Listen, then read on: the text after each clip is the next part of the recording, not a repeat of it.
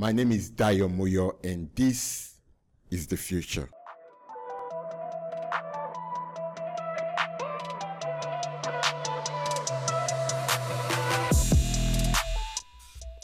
Growing up, I marked the stories of people like Mark Zuckerberg, Galileo Galileo, and even before I was old enough to get a job and pay my bills, I was already aware of the stories of Steve Jobs and Bill Gates. Nobody told me the stories of Michael Ibru, of Desmond Tutu, of Alakija, men and women who looked like me and shared my experience. We need to change the narrative. In this interview series, I will be interviewing Africans doing interesting things within and outside the continent. Let's inspire a generation.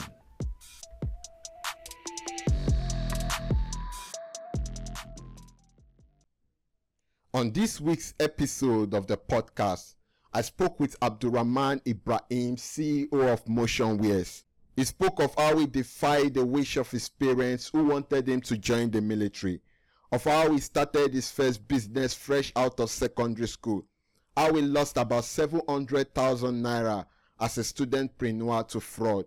This is a story of how a young boy from the barracks pursued his dreams of becoming expert in software development and starting a business. It's knowledge back to back to back. Let's get into it.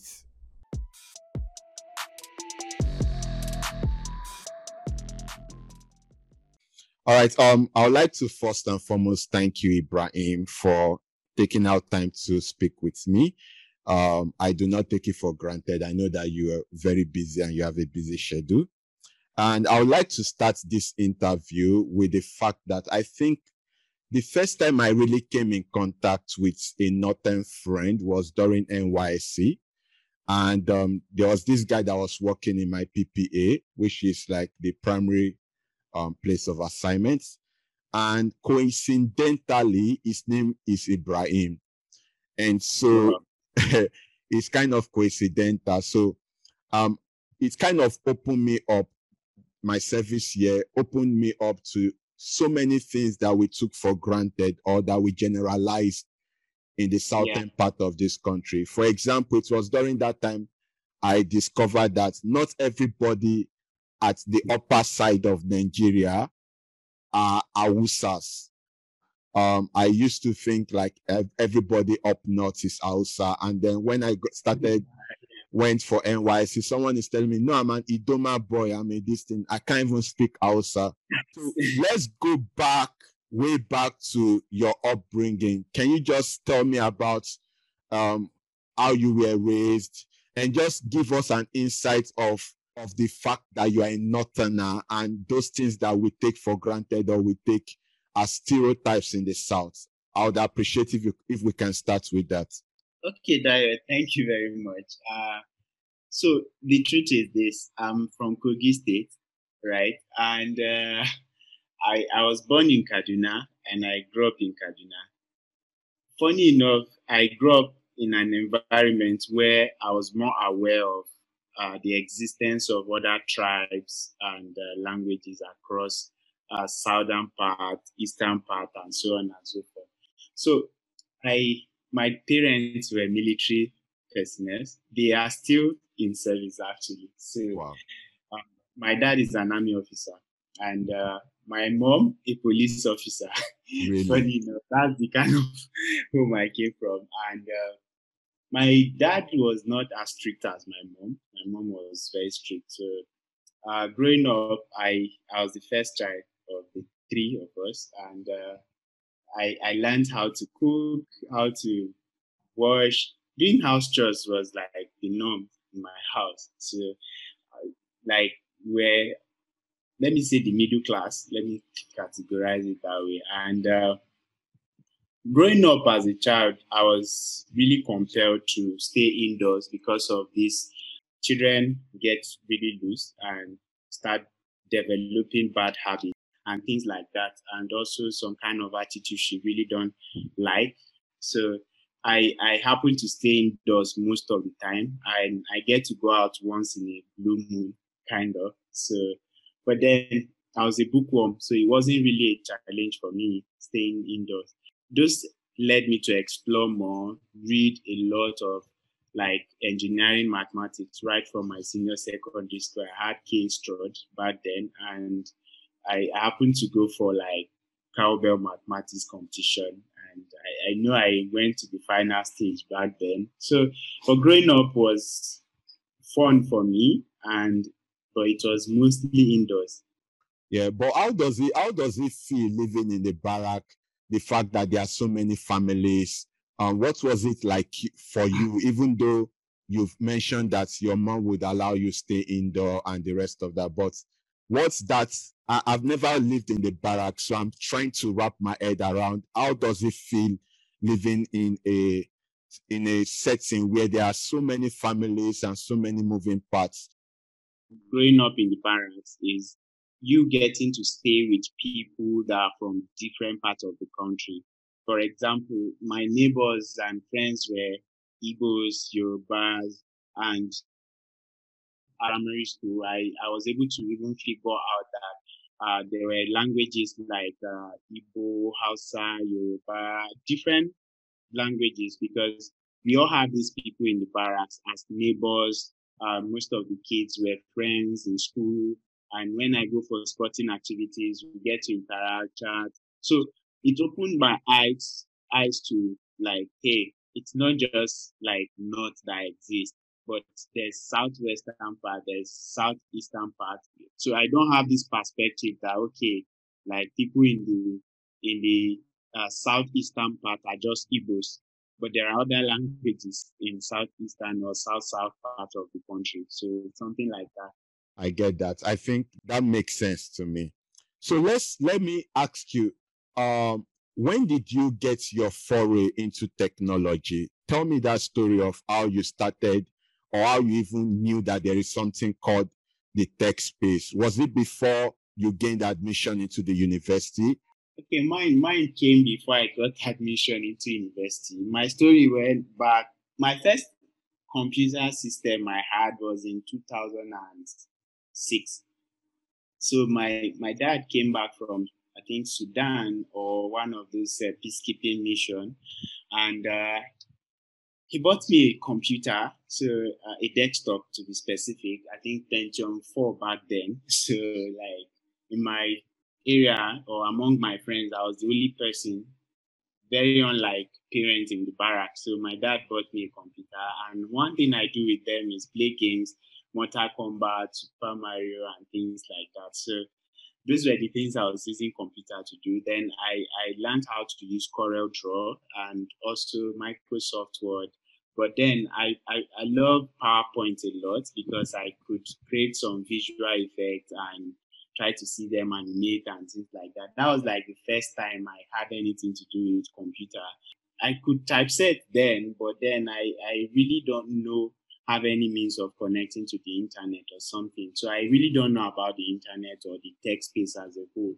So, but after that class, I went back. I went to a cyber. I was told to go to cyber cafes, so I went to cyber cafes, and I knew cyber cafes existed, but I have never entered to do anything. So I really don't know a lot about those things. But I have friends that say, hey, I can go online and do this, but I really don't know how it works. So when I went down, the guy was using the same, like I have this thing at home now. So the guy was now browsing. He now browsed it. I think he opened Google then and typed some kind of stuff there, and it brought out this result, and he just clicked and copy paste. But I said I have Microsoft Word on my system at home and things like that.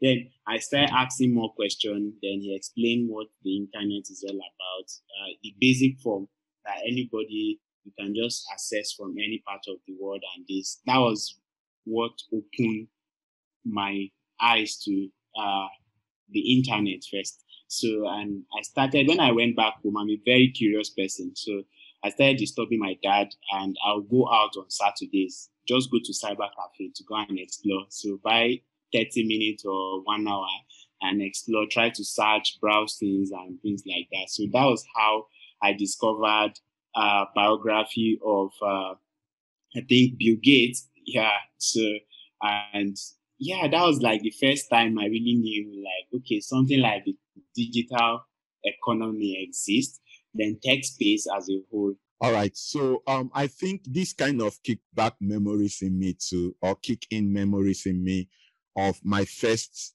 visit to a cyber cafe. I think it was one of a family friend that took me, and then we're in this very small shop or cramped shop.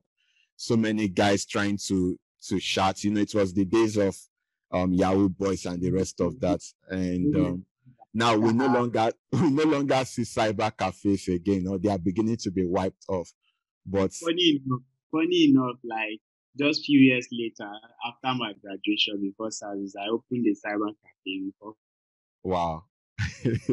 But it's kind of interesting. So when you discovered the internet, what did you do with it? Did you gain admission? What did you study first and foremost?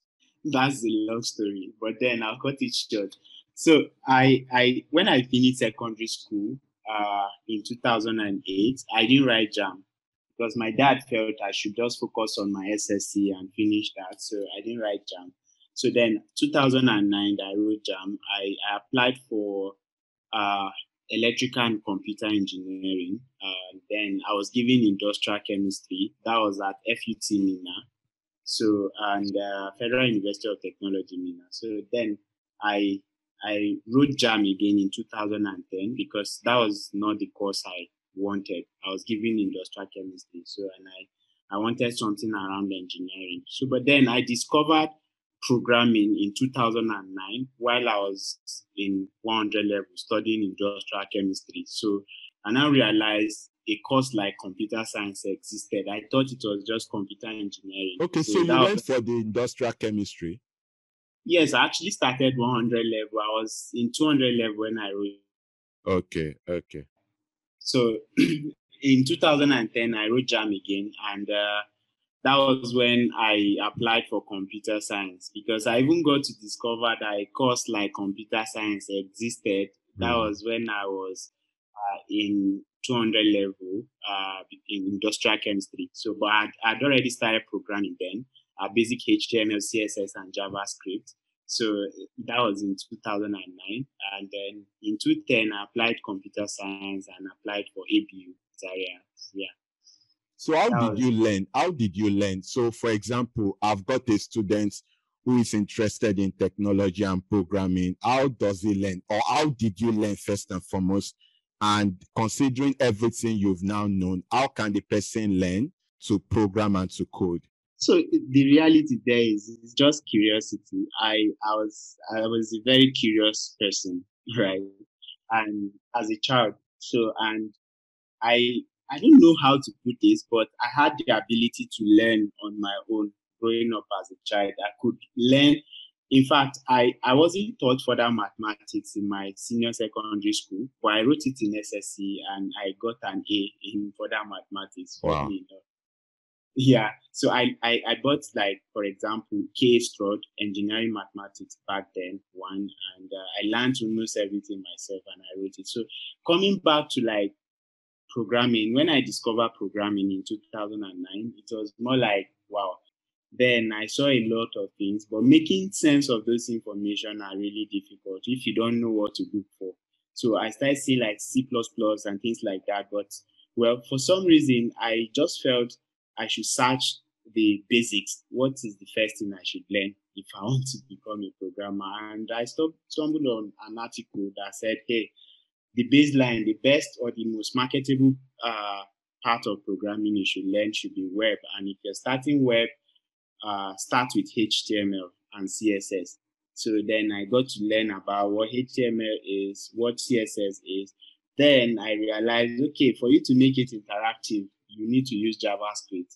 Then I learned JavaScript. Then I realized again, if I want to really build things at scale or things that will go big, I need to use some kind of frameworks to make it easy for me. So I don't have to write every bit of the code. It makes some of the work easy for me. So for somebody that wants to start, the best way for the person as a young person, as a child, I taught my younger brother programming right from when he was in secondary school. And as I talk to you, he's in the university, but he has been programming for like close to 4 years now, or more than that. So It's something anybody can learn at any stage, but you should start from that basics: HTML, CSS, then JavaScript. If you can establish yourself in that, which is very, very simple to get anybody started, but with little guidance and video tutorials, they can get up to speed with learning those things. And things are easier now compared to back then. Yeah, right. So you see, Ibrahim, one of the things that's one of the reasons why I'm doing this is because, like you, I was curious, and then I started searching the internet for stories. And the kind of stories we see out there is stories of Mark Zuckerberg, of Bill Gates, how they started really early, started building stuff. Steve Jobs started tinkering things. But we do not get to see the stories of people like me and you, Black people, starting very early. And so there was no real connection. We have that connection intellectually, but I'm hoping that with these stories, like your own story, someone sitting at home, a young person in secondary school, can understand that as an African, as a Nigerian, as a Ghanaian, as a Sudanese, as a Kenyan, I can do these things because someone like Ibrahim has done it. And then I can look at him as a form of inspiration and also do such. And so let me take you to the last thing you said. So you got admission to study computer science in ABU Zaria, and then you started coding at that moment. Now, after the university, what was the process like? What did you say? I said I actually started coding while I was doing industrial chemistry before I entered 100 level Right. to study computer science. Yeah. Right. So the question I would like to ask you is that, so someone out there might be thinking, do I need to study computer science to be able to code, or I can just do any course and still learn how to code? I would like you to answer that. That is that is very difficult to answer a little bit, but as a person that have been involved in training people to and helping people launch career in technology generally, starting from web development, product design, and things like that. So, it's not a requirement to study computer science. That's the reality. Now, but there are some level of things you learn when you study computer science, whereby advanced form of programming or like more efficient form of programming, you need to understand some data structures and algorithm structures like that in order to excel very well in those things. But then those are things that can be learned if the person is really smart and curious to learn more. Yeah, so like in my company right now, there are people who studied biological sciences. There are people who studied economics, physics, telecommunication engineering, and we never looked at their first degree. What we looked at basically is their coding skills, what they've done, what they can do, and that's basically it. And most of the clients we even hire talent for in the US and in Canada, for example. One of the things they look at is they give you some piece of code, like they want to see how you write your code, the quality of code you write, and your level of thinking, like how can you solve critical problems, difficult problems? How do you approach problems and things like that? Those are the things they look out for, not your first degree, not what you studied in school. But when you can do all of this, you don't need to have a degree at all. You don't need to have a degree in computer science in order to excel. So we don't even look at that. Like in my company, we don't look at what you study in your first degree. As long as you can get the job done in a very efficient and with good quality. That's all. Right. So when did you receive your first check or your first money from what you've learned? Wow. That was in, I think, between 2010 and 11. Because after learning how to write basic HTML, CSS, and JavaScript code in 2009, I later paused when I resumed 100 level because I had to do mathematics, physics, and just one computer course in my first year. So I had to pause, and 2011 in my second, yeah, 2010 when I entered second year to 2011. That was when, I think 2011 to be precise, that was when I earned my first $100. I developed a website for a client on Elance.com back then. Okay, Elance merged with Odex to form Upwork, what we know as Upwork today. So back then it was on Elance. I freelanced, and yeah, I had to do a lot of things then because I had to stay behind the virtual private network, VPN, to appear to be in US and created profile somebody that was in the US in order to get the gigs because they were scared of working with people from Africa back then.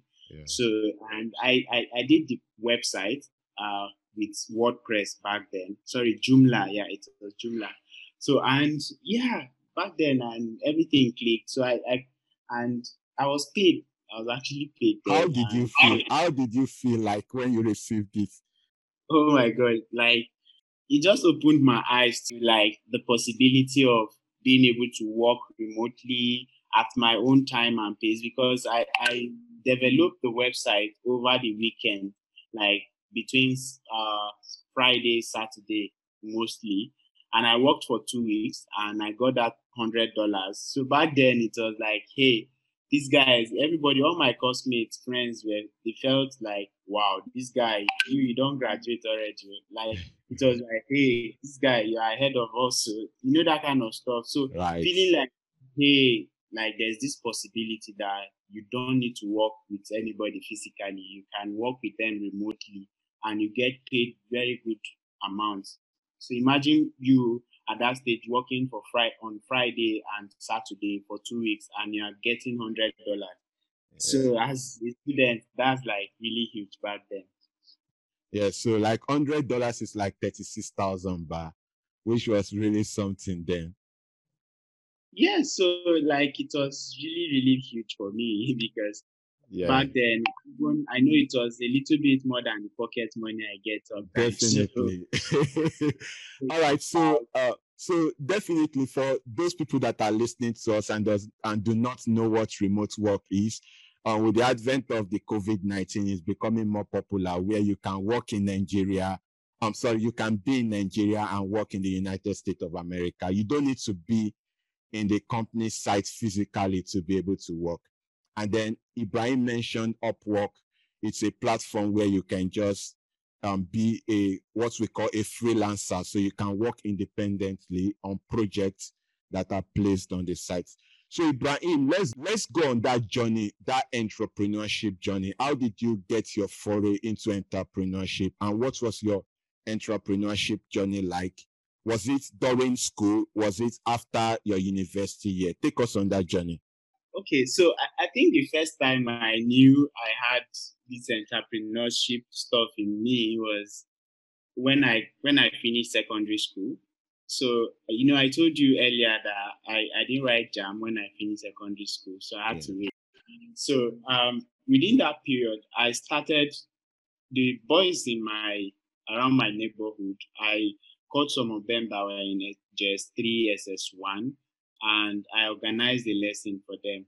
And then I said they should pay 1,500 naira a month, and I'll teach them mathematics because they had issues with mathematics back then, and physics, also some element of other maths back then. So that was like my first adventure as an entrepreneur. But my dad was not comfortable with that. He felt I like going for money. But back then, and he felt I should focus more on my education than how to make money. So when I got into the university and I freelanced and got my first $100, it opened my eyes to possibilities, and I kept pushing. And I worked for a couple of months or a year plus or so. So, and I discovered AliExpress back in 2011, and I discovered I could import things from China. So then I also started created an ebook back then, how to do importation business, which I sold close to like 3,000 copies or so back then at 1,500 naira each. So it's something I've like all my life after my secondary school, in one way or the other, I've been doing one business or the other. Then I started importing Android tablets in 2012. In 2012 to 2013. So I did that for close to a year, and I'll buy Android tablet for like 18,000 naira. Most cases 21, and I'll sell it for 30, 35,000 naira here in Nigeria to other students. So I'll just print like a very basic flyer, color printing, and I'll post them on our notice boards, entrance to hostels and things like that. So I had people calling. Then I started with just two, and I got to a point I was bringing up to like 20 something and 30. And yeah, so I now experience some drawback where I got duped by a friend because I wanted to start selling fairly used or London used phones back then. I was in 2013, and he went away with close to like 700 and something thousand Are naira you back then. kidding? It was Really? like all my life savings as a student then. That those monies came from my businesses I was doing in school, and in addition to that, mostly from my freelancing gigs that I do weekends. And then, yeah, he went away with that money, but I was doing my sideways then actually, and ASU was on strike for close to like a year then. So it was depressing and almost made me, I felt sick actually. So, but I Wow. was able to get over it. And after my graduation, that was when my next level of entrepreneurship started after that experience of getting duped. So, and yeah, I started a cyber cafe where I started going down to a place called PZ in Zaria. So I'll just go down there, sit by my friend's shop. I download music for people, install applications for them, flash their phones for them. Then I had some hacks back then. I could upgrade Android OS then because I was really good with the Android OS because I had very strong background in Java programming. So I could rig Android operating systems then. So I could flash phones, install new ROMs and things like that. So I was doing that, and I was able to save a lot of money then. And I opened a shop. Then that was when I started a cyber cafe. I brought in like 5 computers, photocopy machine, and printers and things like that. And I got like 2 people working with me. Then I was mobilized for service, and boom, I had to leave Zaria in 2015 after about 7 months at home Wow. after graduation. Then I left for Abuja. That was where the whole thing started. I allowed the shop. I gave the shop to the guy I left in charge in 2016, about a year later, because I wasn't really getting the kind of return I used to get. So I just had to let it go. That was when 2015 here, I started building my first tech startup. So Right. I founded Motionwares, and then I got to meet a friend, and I brought him in as a co-founder. Then we built our first product, which is called CBT Power. It's a computer-based assessment management platform. It allows teachers to create computer-based assessment for their students to take this assessment in school or at home as practice questions, in school as terminal exams or tests. So that was like the first startup. It didn't go as planned. We hit a lot of roadblocks or fence. Let me use that word, because our assumptions were not right. A good example is we felt the big schools were adopted, but we now realized later on that the schools were more after school management systems that had an assessment management component or module. So they really don't want to adopt like an assessment management system as a standalone, despite ours was more robust. And they were not just willing to give us this listening ear and say, hey guys, come and deploy this. It was really difficult dealing with those schools. But then at some point, we got about 2 schools using the platform. We had to leave it for them for free. So we went around it and tried to say, okay, why not provide some free JAMP Q&A back then and allow people practice for free for that. Then we can charge them later. But then we think it wasn't going as planned, so we had to just leave everything for free. So that was like my first startup, tech startup, and I always say it failed because I felt it was a failure. It But it was didn't also a learning process, but exactly, and as I'm talking to you, it's still up. cbtpower.com. We still allow it there. It's still up, and we even wanted to revamp it like last year, but then a lot of projects and things came on board. We had to pause it because we wanted to. The whole idea of CBT Power is still there. Is to just give people like me and you that want to test anybody to just go online, create your assessment, and share the link with anybody to take. So, like, that was their basic idea about CBT Power. But then we wanted it to start with schools. We realized, like, a year or two later that schools wanted school management system as opposed to just a component like assessment management for students. We're more interested in like tracking those students from parent side, teacher side, and also the student side practicing taking assessment. So that was just the whole idea. And so that was how my did you first start? startup. I know you are now working on motion wears. How did you kind of pivot to what you do currently?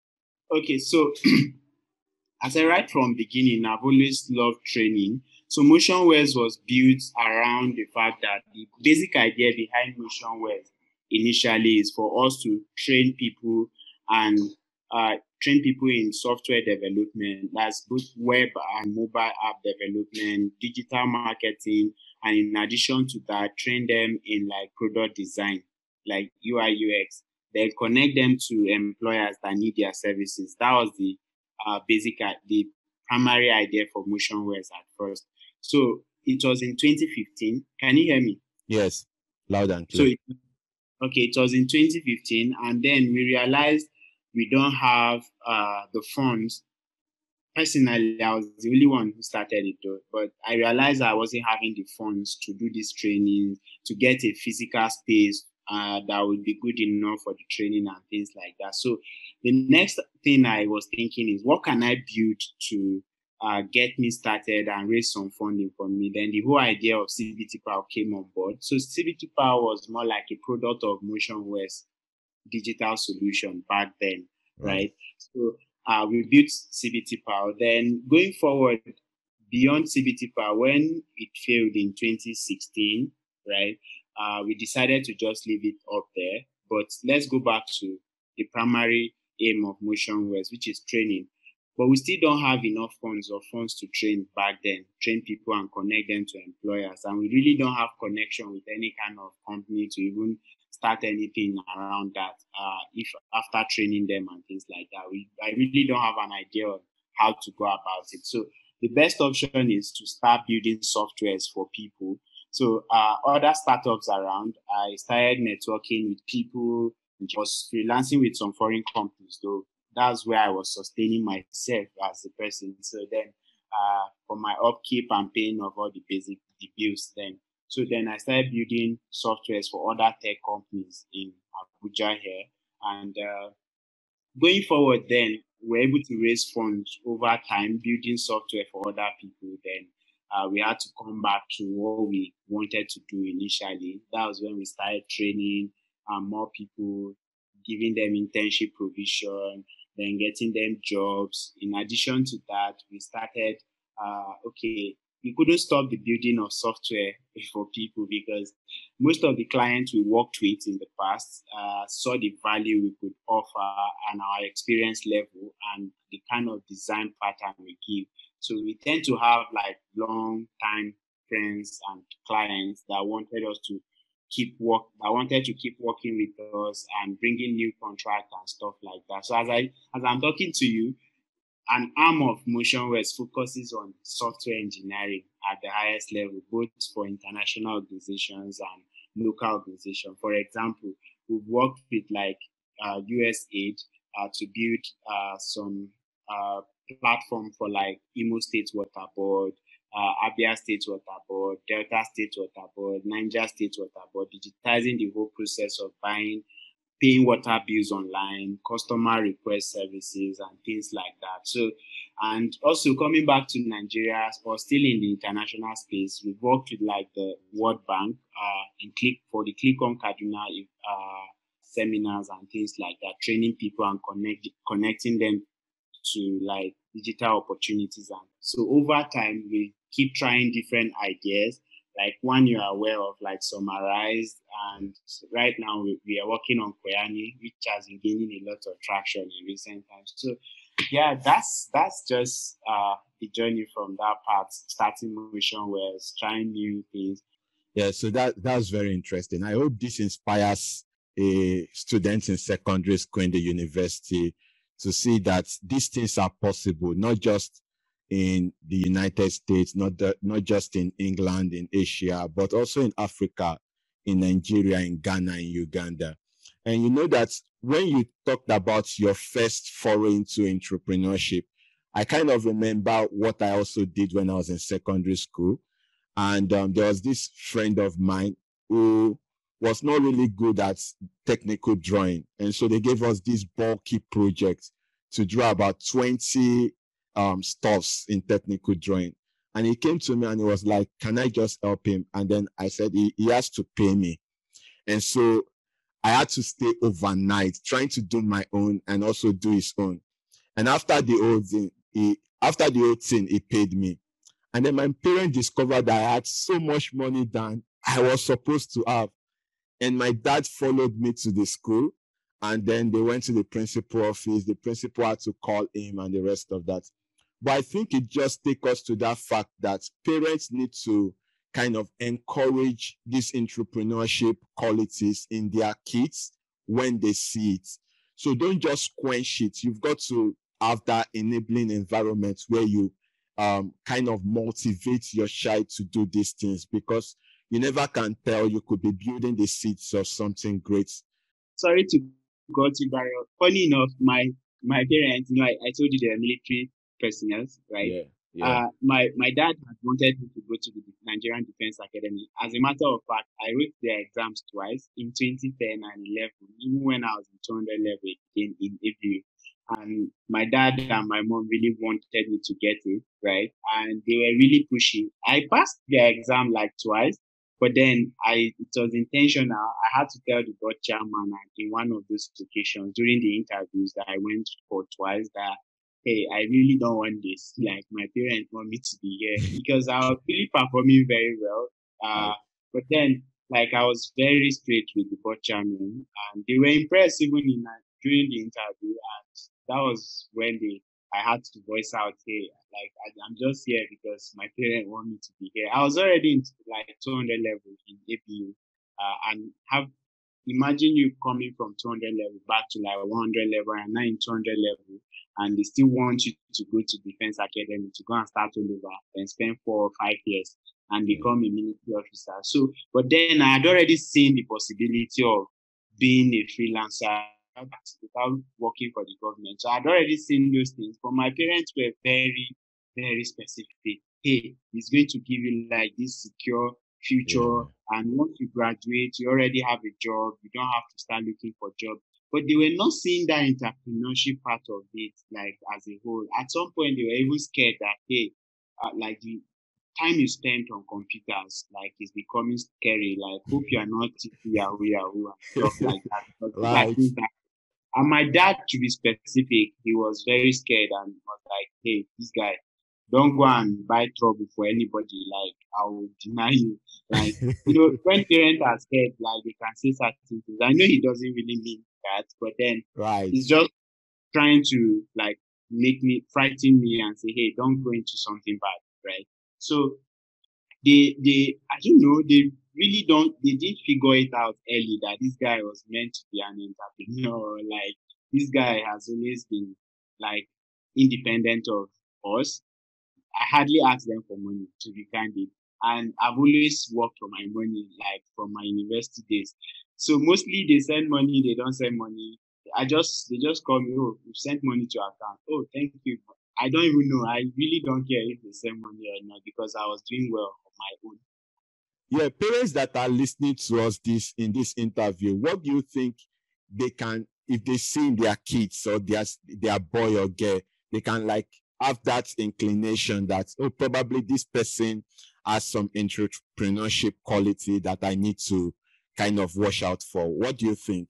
So when you see kids trying to come up with ways for them to earn a living without asking you or make some money with, or trying to come up with ways they can impact life uh, and earn money from it, don't discourage them, because imagine in my area then people were so scared of mathematics, and I was this guy that was like, I wasn't just like one of the best in my school, but like one of the best like for all the competitions I've been to in mathematics and science subjects. But then when I said, okay guys, come together, the parents believed in me and said, hey, this guy is good, so I can pay. Despite I just finished secondary school, they believed in me that hey, I can teach their kids like mathematics, physics, and all of that in 100 in SS1 and JS3.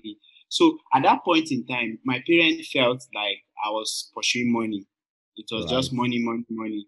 They were not looking at the fact that I was going to make a difference in the lives of these people around me.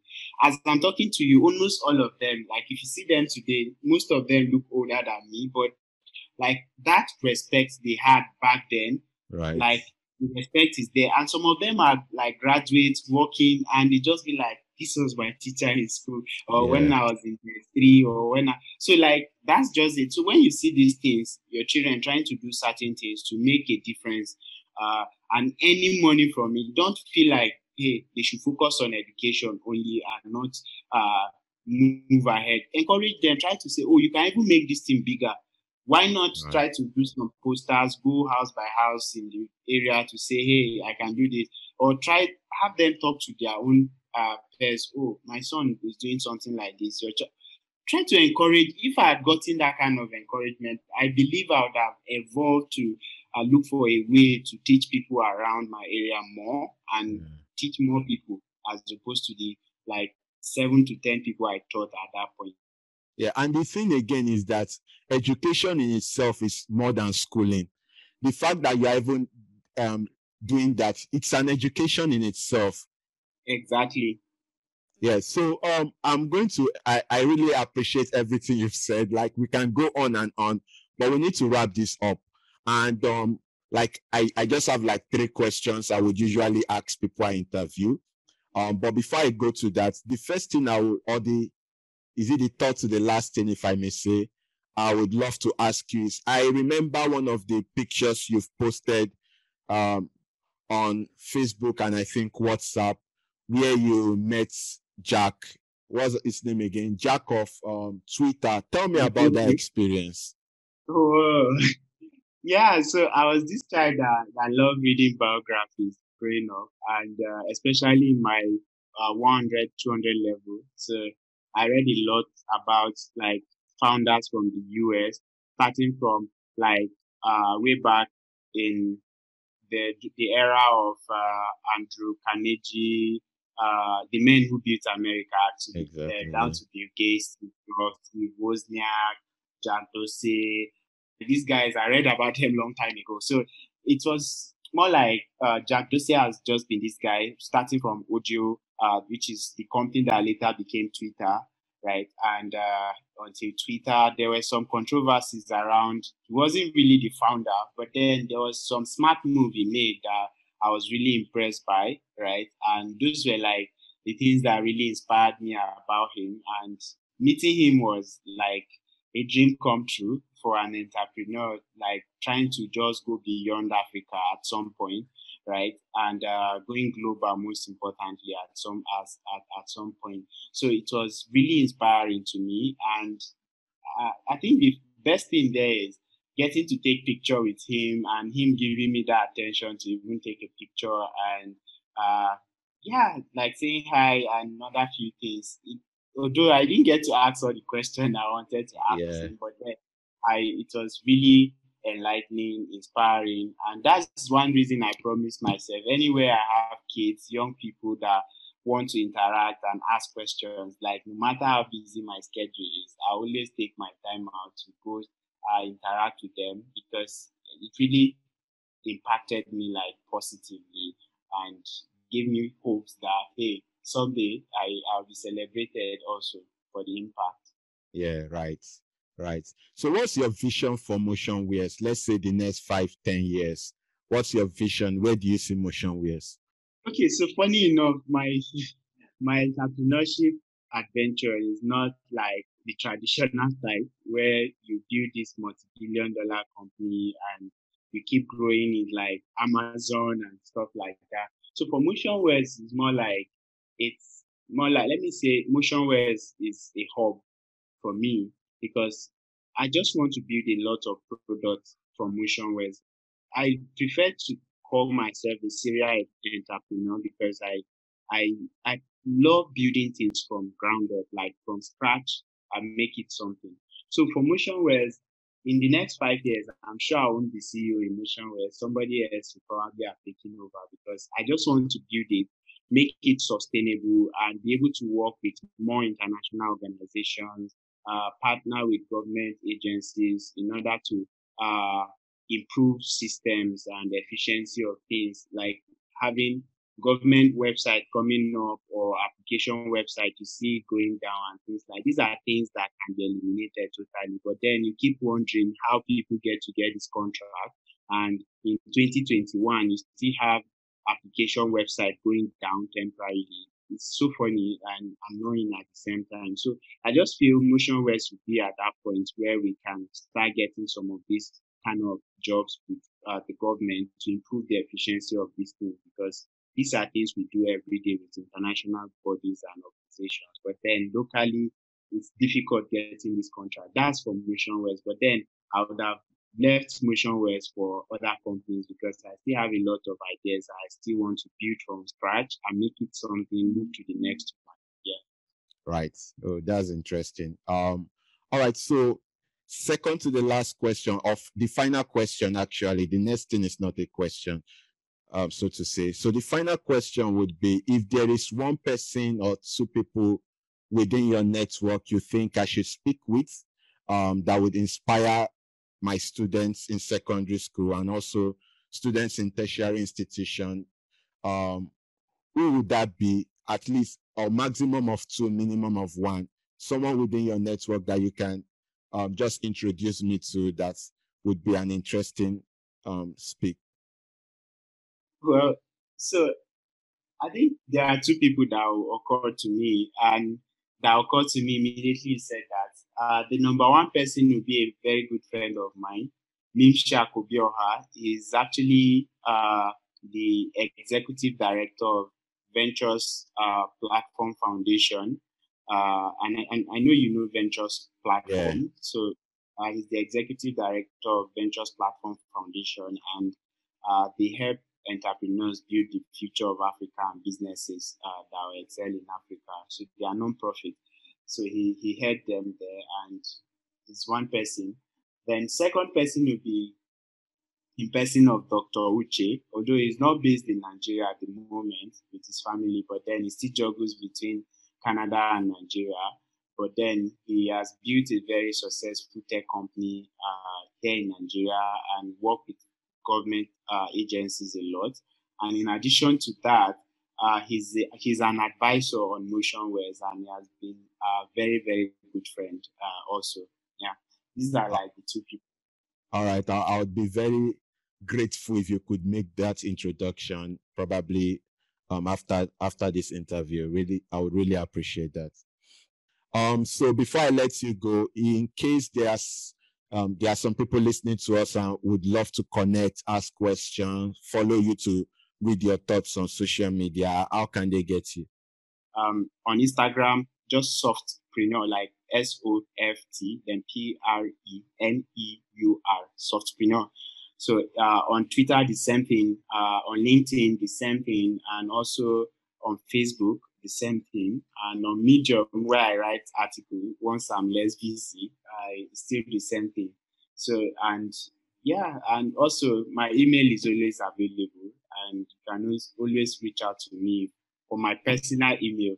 So since it's non-business, so you can just reach out to me at ibrahim.abdurrahman0692 I'll respond to any questions or anything.